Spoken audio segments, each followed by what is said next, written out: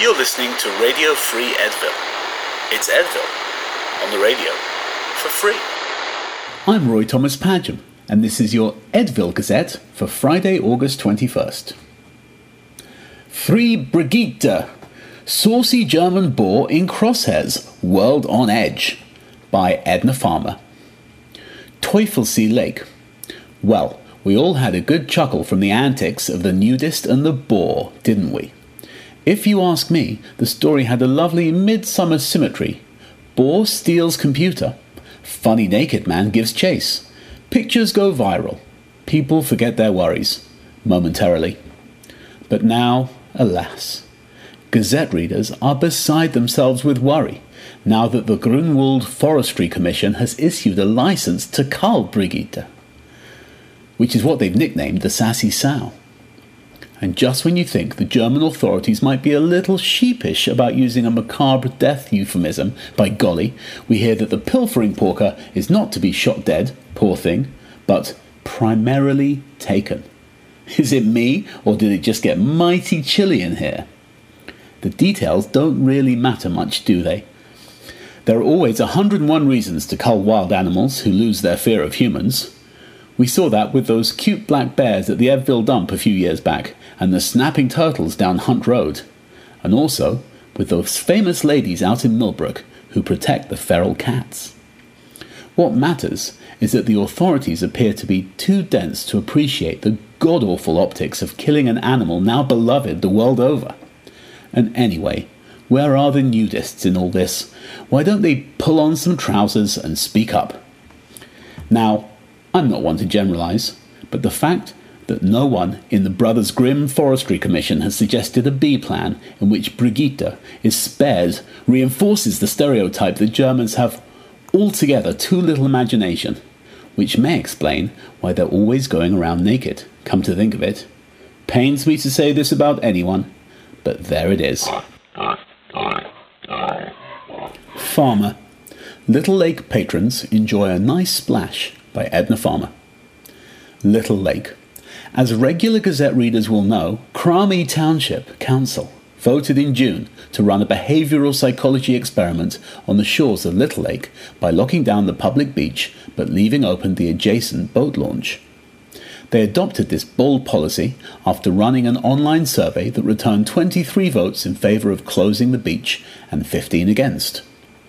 Then, on July 28th, in an even more brazen move to demonstrate that the law of unintended consequences does not apply to the greater Edville area, the council voted to maintain the status quo, beach closed, ramp open, even though their own staffers had warned that the Little Lake boat launch area is more dangerous now than it was prior to installing the fence due to the amount of people wanting to access that area, which is still open. Well, I went round to the beach on the weekend with my friend Abigail and her mutt Reggie, and no sooner did we arrive than we saw a couple of handsome young men all puffed up like roosters and scrapping about who was in whose way. They had rippling abs and some very nice tattoos, and they both had young kids too. Now, these dads didn't actually come to fisticuffs, but feathers were ruffled, voices were raised, and truth be told, there were moments when they were not socially distancing in a council-approved manner, to say nothing of their speaking moistly. It was quite a to-do. These days, as the summer draws to a close, you might occasionally see a few outlaw families or renegade youths lurking in small groups behind the fence on the beach proper, where they give every appearance of being sensible people capable of following pandemic protocols. But thankfully, most visitors to Little Lake remain law-abiding and determined to adhere to township rules, boating and floating in large numbers right there at the launch ramp, breaking protocol to argue and brawl only when it's absolutely necessary. Badger. Backyard floods bring opportunity, by Dick Badger. Brighton. Well, I took this snapshot down at my bud Dougie's last summer, when Lake Ontario flooded his backyard and dozens of fat carp showed up just to remind us that the fish you want are not always the fish you get. So Dougie and all his neighbours laid in sandbags as best they could, You can see them there, top right. And held special men's group meetings about challenges, like how the fuck do you mow your lawn when it's under 2 feet of lake water and full of fat carp? So this summer, there's been no flooding, which is lucky. But even if there was, there's no town money for flood prevention, according to the mayor. Which means that private companies are stepping in to sell people temporary pop-up flood control systems that are easier on the back than all those fucking sandbags. Which is great, but it got the guys thinking. Instead of carp, we could stock our backyards with game fish and run shoreline B&Bs and make a killing off tourists who don't own boats and don't know anything about fish anyway. Or better yet, this was my idea, we could make the whole experience like bird watching and serve wine and cheese and those little sandwiches with no crusts. And when the fat carp splash up, we can say, "Ooh, there goes a nice sturgeon," or "I've never seen such a large mackerel."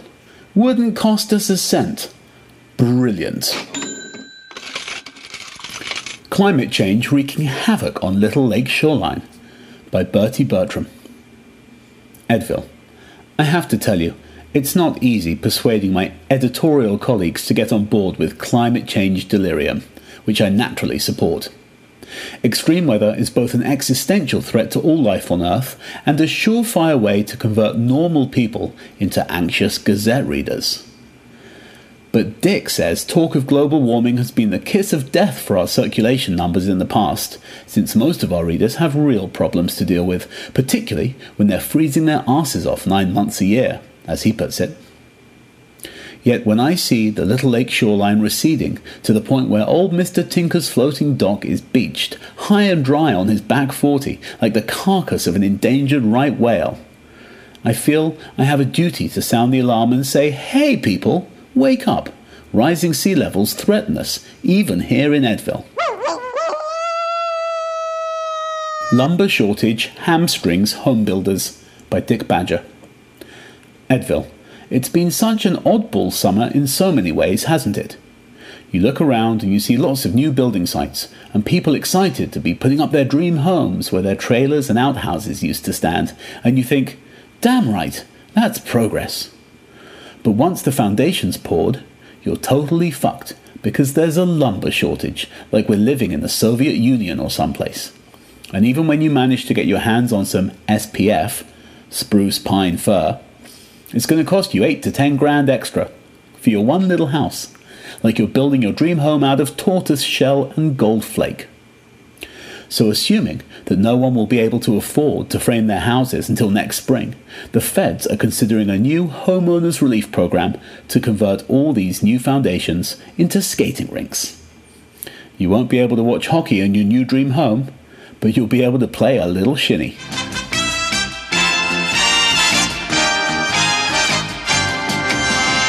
Public health authorities railed by behaviour of strip club patrons by Edna Farmer. Toronto. Well, now, officials in the big city are reporting that 550 people who visited the Brass Rail Strip Club, people, mind you, have been exposed to COVID. So now they're telling those self-same people to isolate for 2 weeks, just in case. Who could these people possibly be? Preschool teachers? Synchronized swimming coaches? The local Quilters Guild? Hardly. But it gets even better. According to the club's own press release, the club is cooperating with public health officials to see that appropriate physical distancing measures are followed. Goodness, yes. Anyone packed into a club by the hundreds to see naked ladies dancing during a pandemic is surely observing appropriate physical distancing measures. Forget about the lockdown.